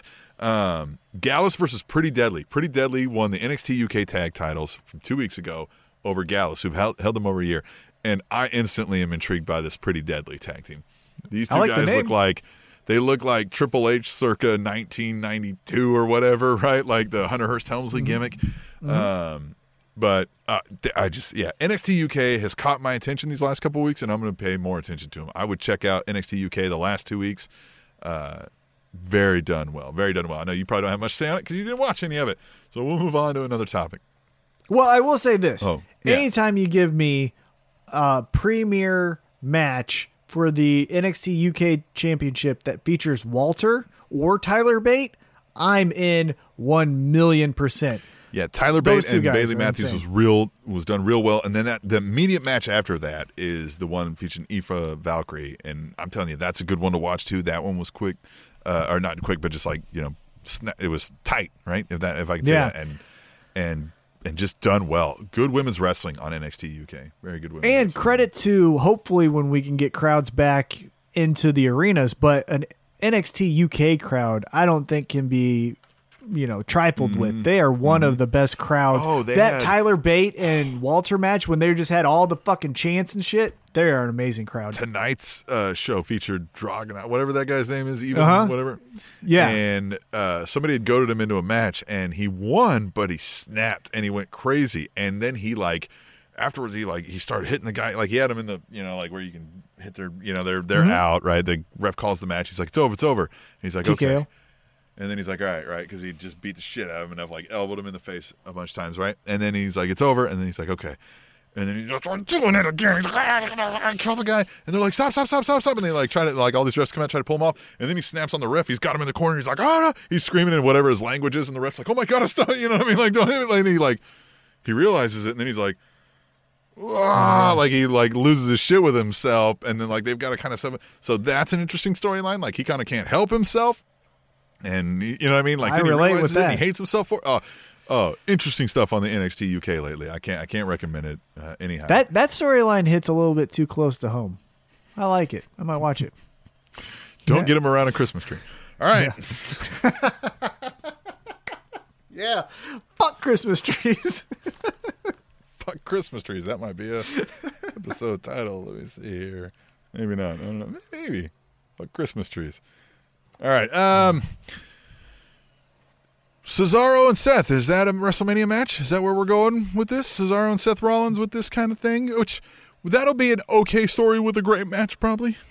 Yeah, and I think what they're doing is, hey, Seth, we need to ease you back into being this ultra heel. We already had some spots filled because honestly, we probably didn't know when you're going to be back. So the Roman Reigns spot is filled, with Edge and yada, yada, yada, right? All down the line. So Seth, we still need to give you something to do. Well, why don't you do something with your best friend, Cesaro? Because if watch, the ride along and all that stuff, they're connected at the hip in coffee shops and car rides and everything else. So it makes sense that hey, Seth, you're one of our guys, but we didn't know you were going to be back right now. So let's just put you in a spot with your friend Cesaro. We need to elevate him to wrestle a Seth Rollins at WrestleMania. So I think it was perfect as far as scheduling Cesaro for everyone involved. Win. I see Seth would be like, yeah, let's get him over and get him up. You know what I mean? Definitely. I wouldn't be shocked if Cesaro got the win. But then you're starting to tell a story where Seth Rollins doesn't win at WrestleManias because last year he lost to Kevin Owens.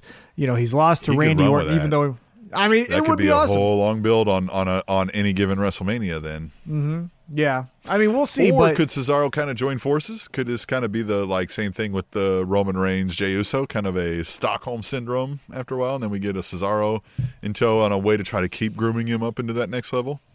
I wouldn't hate that either. To then eventually take down Seth, like to be the new Buddy Murphy, but on a higher grade? Yeah. Look, any Cesaro TV time you give him, as long as you don't put a microphone in front of his face, I'm for it. I think he's in the ring the best right now. And so you do that, I'm all for it. But I don't know. I still think we're just going to get Seth gets the win, or Seth comes out on top of this feud, and then that gets him into that Roman Reigns area, Daniel Bryan area of matches. Yeah. Okay, the last thing I've got from the trifecta of the WWE universe over there, well, even Quadfecta. Quadfecta. That's the episode title. Quadfecta. Quadfecta. As on NXT. Did you watch NXT this week, Tom? Did you catch all of it yet? Mm-hmm. I didn't catch all of it, but yeah.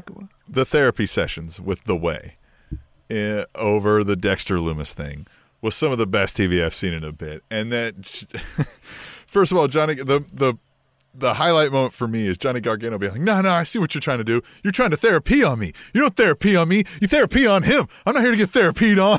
Like, he's like, well, therapy on him. and Austin Theory just having like the little dog eyes, just the what? Huh? Me? Oh, and I love that Indy Hartwell is like, I'll be his friend with Ben. Like, she's just like, fuck, I don't even care. I'm not hiding it anymore. Like, I want him. Like, this dude's hot. Like, I'm ready to go. I love it. Yeah, and I love that when he's just alone with her, and he's like, nothing. I just sat in this room with boarded windows, and I watched cartoons and ate cereal all day. It was great. Like that's not a good thing, first of all. But he loved it. And then she's like, oh, no, on the contrary, I couldn't shut him up. Like, he said that you were terrible. You know what I mean? Like, said all these terrible things about him, which are kind of also maybe not wrong, right? Like, that stuff was fun. He freaks out, and then Gargano played his spot great, right? And then he's like, oh, I'm going to give this lady the business. He's like, that, like, immediately was like, into that's amazing. Here's some money. And still the heel move of like, oh, here, let me take this 100 off you for what? Oh. All of that was done amazing. I thought it was great. Great. The way after this, NXT post Undisputed Era, and I'm not saying they're going to be the Undisputed Era, but you need segments to fill time, and the way they're showing they can fill any type of spot. You want them to do the traditional heel stuff where it's, the numbers game of 2-on-1, and whether it be the two females or the two males, we can do that. You want to do silly therapy stuff, we can do that. You want to have Johnny Gargano be the champion who can't be touched because of this, force field around him, we can do that. It's just, they're so versatile, and what NXT needs right now, as they're still trying to figure stuff out, is some stability, and The Way is doing it for them. All right, is there anything else that I didn't mention that you loved of the WWE Quadfecta? Honestly, the one thing that, I brought up already, but that Sheamus Drew McIntyre match was just incredible. Really liked it. And I'm happy for Bobby Lashley, to get a little personal here. He's fought for a promotion I worked for 3 times. Got to know him over the past 10 years. Not to say that we're best friends, but, we look at each other's Facebook stories. We're Facebook friends, all of that kind of stuff. So it's good to see, and it's really amazing if you would have told me this at 20 years old, that I would have a friend, and again, I'm using air quotes, a friend who is the WWE champion. That's incredible, and good for him. He deserves it. I like him a lot. Mm-hmm. Yeah, I like it. And friend of the show. Friend of the show. We have interviewed several WWE champions on this podcast. Mick Foley, Seth Rollins, not Drew McIntyre, but Dean Ambrose, Bobby Lashley. Yeah, Dolph Ziggler. Yep. Yeah, all of them. All right. Then, also. Yep. That's what I got to say about that is yep. Okay. Also, we're going to stick with the Quadfecta, but we're going to bring it back around to the WWE Network. On the WWE Network, we had an amazing documentary from the 24 series about Big E. Now, Big E is not one that I would have suspected they make like a 24 out of, right? Like, I mean, I guess they, you know what I mean? They haven't always been about like the top level folks, but this was interesting, so I wanted to make sure I caught it. And this was done really well. First of all, the 24 series, I think, have been some of the best documentaries I've seen in a long time, if not ever, just period. The way they're kind of the cinematography, the whoever's directing these things, whoever's kind of the visionary on these things, if it's a team, if it's a single person, they're doing amazing work from even just documentary perspective, period, I feel like. Yeah, they knock a home run every single time they get a chance to present whoever it is, right? Whether that is Batista comes back for one night in the Royal Rumble, or it's Big E, or, you know, I think their landmark, and it wasn't a 24, maybe I'm getting a little bit bigger picture here, but just the documentaries from WWE. But I think the landmark one during the WWE Network period of time was that Seth Rollins one, when he was injured and they did the whole, look, he was a fan as a kid. That one, I think, was like what set that was amazing. I think I told you then, this is one of the best documentaries I've ever seen, period. Yeah, and that like set the benchmark and the blueprint of how to do these. And yeah, not to say that it's just plug and play and we'll put a new person in and tell the kind of same story, but they just do it in a way that makes the talent feel comfortable to be who they are to the camera. That's including Sting, Undertaker, you know, newer talents like Liv Morgan and you know, Seth Rollins, things like that. I just think they're really, really good at just, I don't even know how to describe it. It's that like the talent never goes like, but the thing that I don't know how they do it so well, and maybe the talent's being, you know, paid extra money. I don't know, but it just feels like whoever's in front of that camera doesn't feel reservations as if they're going to be edited into a way of a gotcha moment. So they just kind of let you see whatever it is. And that's just spectacular as far as coming up with documentaries. This one in particular, it felt like you were just sitting in there having an open, honest conversation with Ettore Ewing, I think is what his full name is. They said there. And notwithstanding, there was, they talk a lot about social justice endeavors, which I think we appreciate. I really appreciate. If anybody who knows me on the Facebook, which was great. And then like his friendship with John Huber, aka Luke Harper, they touch on that, and it was a very emotional moment of that thing. It inspired me to tell you I appreciate our friendship, Tom. Oh, yeah, man, I cried that night. Dude, I had such a hard day at work. I'm not kidding you. I had a hard day at work. I did one of these like fucking just life, you know, and you sent me that message and I showed Emily and I looked back at you and I fucking cried, man. I'm about to cry right now. It was great. But that's what he talks about. He says that's what he tried to take away, and not to try to spoil it for anybody who wants to watch it, but he said that's what he tries to take away from the positive is that like he was able to see and be in those moments with grown men and friends where they were able to tell each other those things. And I thought, man, that's true. Like, I mean, we don't say that stuff enough. And I was like, you know, I don't know if I've ever said anything like that to Tom. You know what I mean? So I said it. Made my month, made my year. That was so great. Big E, though. Yeah, Big E. Yeah. This but documentary the meat of this one. Yeah, the meat of this documentary. Go ahead. I didn't mean to but I was just going to say, Big E, not only on this documentary, but like you said, the social justice causes, the ourherorocks.org, where he's talking about black pioneers who are not maybe getting the platform they have been given in the past. I love that. He's just knocking home runs. To be clear, if you grew up in America and you learned American history, you haven't learned all of American history. And that's part of what he's going at here. And that's amazing. Yeah. Another friend of the show, too, Big E. Mm-hmm. True that. You know what I'm saying? Yep. Yeah, I like what really stuck it. Yep. What really stuck out to me, too, was that where they touched on this twice in both of his like childhood dreams, he got to live them out by being in the right place at the right time. So he didn't have football in his high school, so he couldn't play. But then he's just like powerlifting. I think he was either in college or somewhere nearby, and like the Iowa coach is like, "Hey, will you come see me?" And now he's playing football, and he's like, "Oh my God, this is amazing!" And then he's getting injured. He's like, "Oh my God, I can't live my dream." And then an Iowa wrestling coach happens to be sitting like next to Jim Ross on a plane, and Jim Ross is like, "Hey, call me if you see anybody." And that guy doesn't even call him. At first, he's telling another guy who's like, "That like Jim Ross really said that to you? can I introduce you to like Etor? Because he's not playing anymore and he needs something to do. And then like, he's like, are you kidding me? Absolutely. I would love to fucking do that. And we got that scoop first, by the way, that his favorite wrestler of all time was Goldberg. You didn't learn that on 24. You learned that on the interview several years ago right here with Big E. My son was there, held the title, the IC title, that he's so proud of now.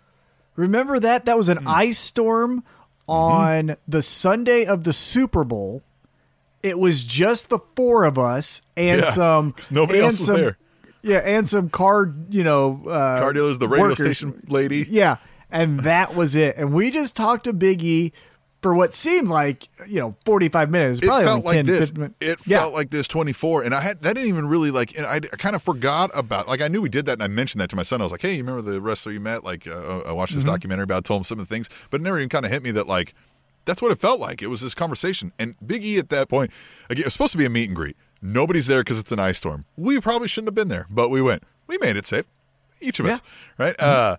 And because of that, we were like, hey, you mind if we get an interview? And I think he was kind of like, I mean, sure. Because what else was he going to do? Right. So we got this time that he was actually welcoming and receptive to that they might not have been to two guys being like, hey, can we do a podcast with you? But he's probably like, please, I'm bored. Right? Another couple hours. So that was fun.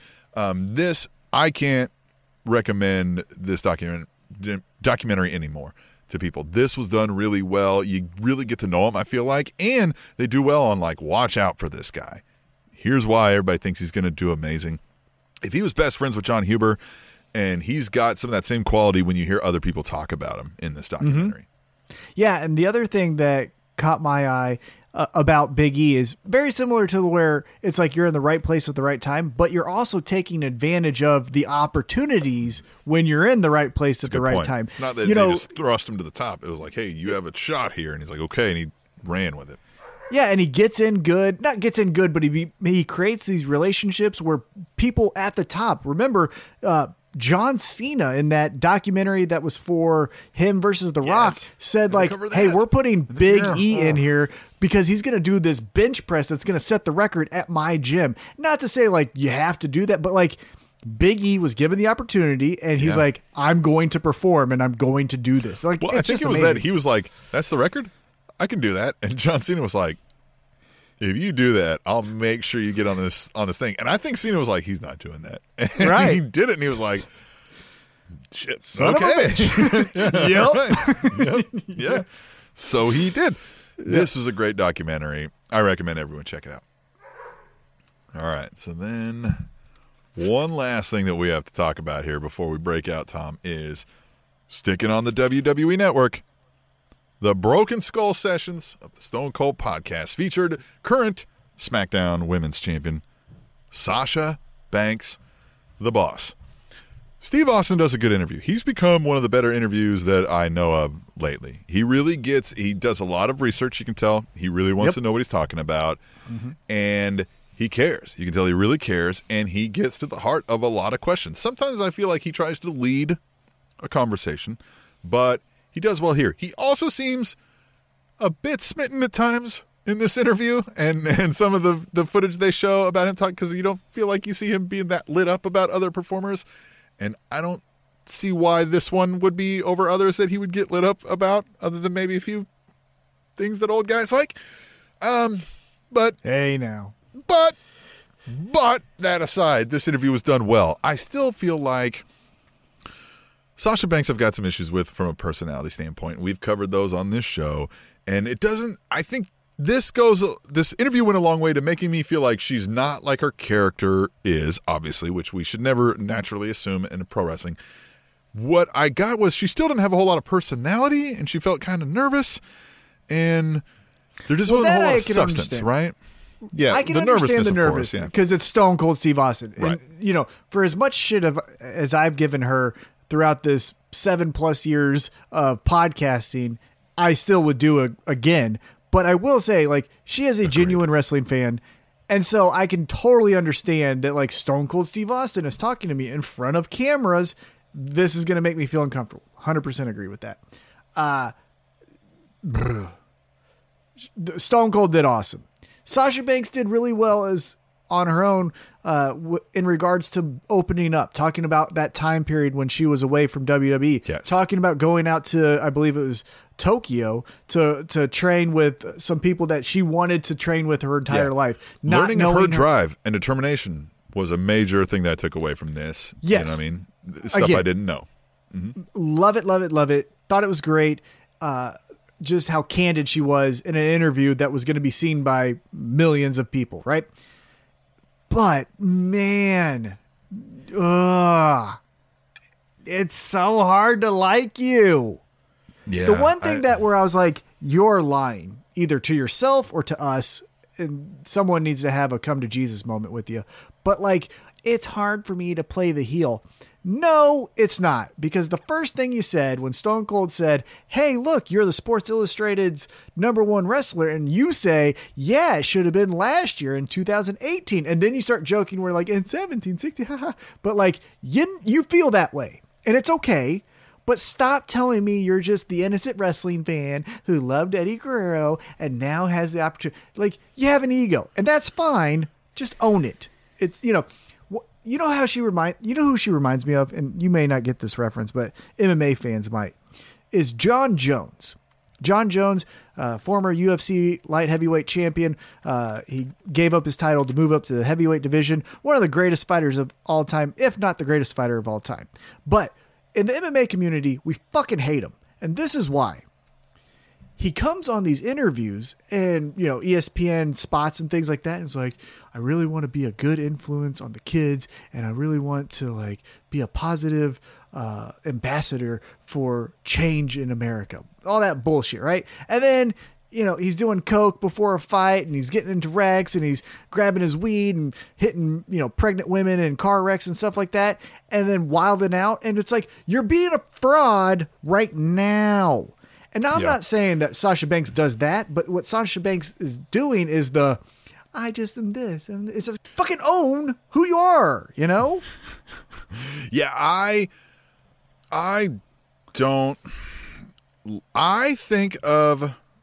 feel about Sasha Banks the same way I feel about Bret Hart. Where they feel like they are top 5 of all time, and I might not put them in the top 20. Like, I feel about Sasha Banks, how I feel about Bret Hart in that way, and also how I feel about everybody in the 4 Horsewomen outside of Charlotte. In that, the reason you all were so popular in the time that you were so popular is not because you were great, as you like to fucking tell the story now. It's because you weren't bad. And we were accustomed to seeing bad. And you came out and you went, maybe it's pretty good. But you are not the greatest now. You have had some damn good matches, some memorable matches. But so has fucking 80-70% of like wrestlers that you could say like somebody's put out a good match here or two, and you've got some good highlights and you broke down some glass ceilings, and that's not to be taken away from. But you're not this like every time you step in the ring you're guaranteed to get a 5-star classic with Sasha Banks. Not even fucking close. Nor are you ever going to get a good promo from Sasha Banks. Here's the problem I have with a Sasha Banks promo. Every Sasha Banks promo sounds exactly like this because she has remembered the lines and doesn't know how to say it like people actually talk, because she is the boss and puts emphasis on every single word. And it drives me fucking nuts every time I hear it. I'm like, dude, how do you not hear yourself when you practice this? And I'm pissed off at your friends back there in the locker room that you talk about so great for not telling you. You sound like a fucking moron. You're not good in that regard. So I hate, of course, pro wrestlers should have this. I'm the greatest. Smell my dick, as we've talked about. Right. Own it. You're just like, I can think Bianca Belair gave a better fucking promo than you did on SmackDown before I watched this. Like, Sasha Banks, I don't get the like, I don't get it. Talk around her.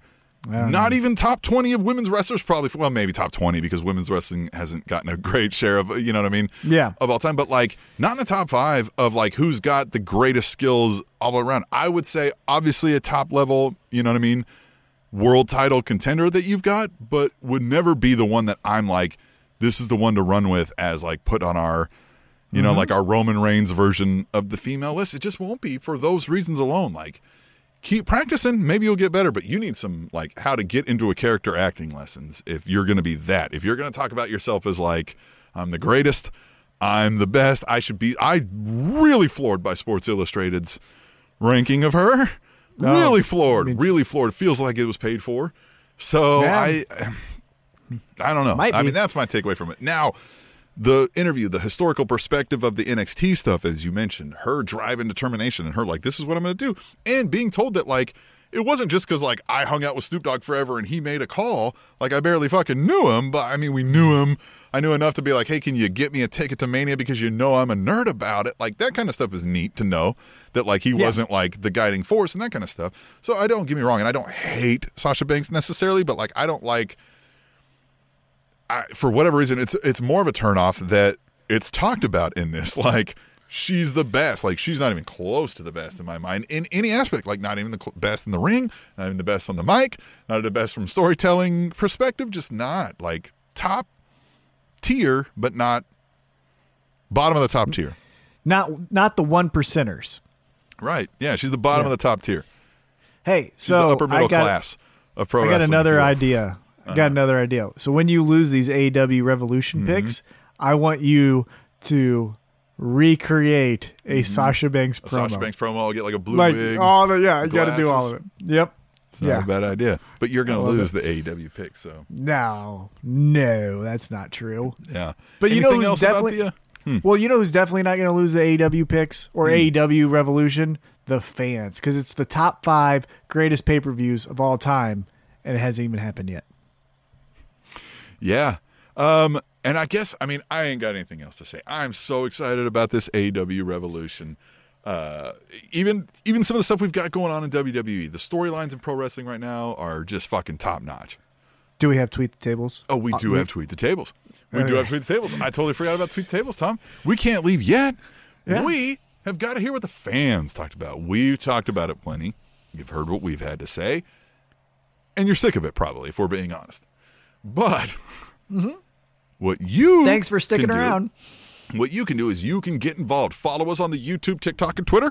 All the links are at SpanishAnnounceTable.net, but it is YouTube.com/SpanishAnnounceTube, TikTok.com/@SpanishAnnounceTable, and Twitter.com/TableShow. Let's just run out. Use hashtag Tweet the Table. We'll read them right here on the show if they're good. Some of the best of the best. And I'm going to go to @Katie First Lady. She says, watching Ryan Statton's interview with Bobby Lashley. Good on WWE for finally giving him the ball to be champion. Should have happened a while ago, but happy it happened. Do you think we'll ever have a match with Brock? Hashtag Tweet the Table. I sure hope not. And this is why. 2010, 2011, maybe all the way up to 2016, okay. But these guys aren't getting any younger. And as great as they both are, and I really think they are very, very good at being pro wrestlers, they need a dance partner. Like, Brock Lesnar's selling is amazing, but Brock Lesnar, if he doesn't want to do something, he ain't going to do it. And he doesn't really have a versatile offensive moveset, similar to Bobby Lashley. Now, Bobby Lashley gives a little bit more as far as storytelling and things like that, but he isn't going to be doing arm drags and, any of those kind of interesting moves. It's going to be a lot of body slams and clotheslines. And so you get two guys like that at this age. I'm not into it. I'm out. But I think they're both great. Yeah, the Brock Lesnar thing, like, I feel like this is an incident where we have people who think everybody thinks this is going to be a bigger deal than it's going to be. I don't know too many pro wrestling fans that have really been like, these guys were good in MMA. We should put them in a wrestling match and see how they do. Like, there's never been much of a build behind anything Bobby Lashley related until now.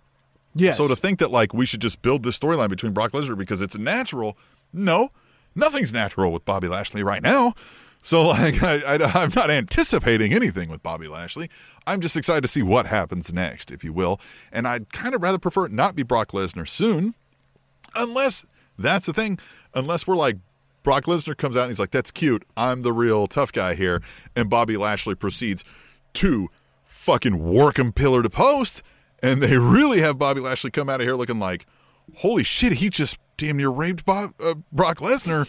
Oh, yeah. Fuck. Right? Like, right. Oh, shit. We're all fucked now. Then that's the only way I'm going to see it. Like, if we get a squash match of Bobby Lashley over Brock Lesnar, I'd be cool with that. But let's move on. Oh, unless you got... Yeah? No, I would agree. All right. At JSummers330, our good buddy Justin Summers, he says, so... on AEW tonight, I saw at Shaq, at Real Marco Stunt, and at Caster Show, best episode ever, hashtag tweet the table. I mean, he's right, best episode ever, and not even just because of the 3 names he named. It was awesome. I mean, think about this, about how awesome this episode was, is we had one of the most, I wouldn't say controversial, but let's go ahead and say it. One of the most controversial rap lines from Max Caster, where he talks about you're going to get shot more than Lady Gaga's dog trainer. Yes, that was more of that. Right. By the way, yeah. More of that. But what I'm getting at is we just did a full recap of Revolution and highlights of Dynamite, and we didn't even talk about it. Yeah, like that's how good of an episode we watched on Wednesday night. Fantastic, chef's kiss for that episode. Fantastic. Yep. All right. Yep. Follow us on the YouTube, TikTok, and Twitter. That's the trifecta, not the quadfecta we referred to earlier. Subscribe. We got a whole bunch of new subscribers. We see you. Tom's on the TikTok. Check out the TikTok. By the way, you remember when Tom said he'd never be on TikTok? Yeah. Now he's got thousands of views. Follow Tom. Follow me. Follow everybody. We love pro wrestling. The Spanish announce table.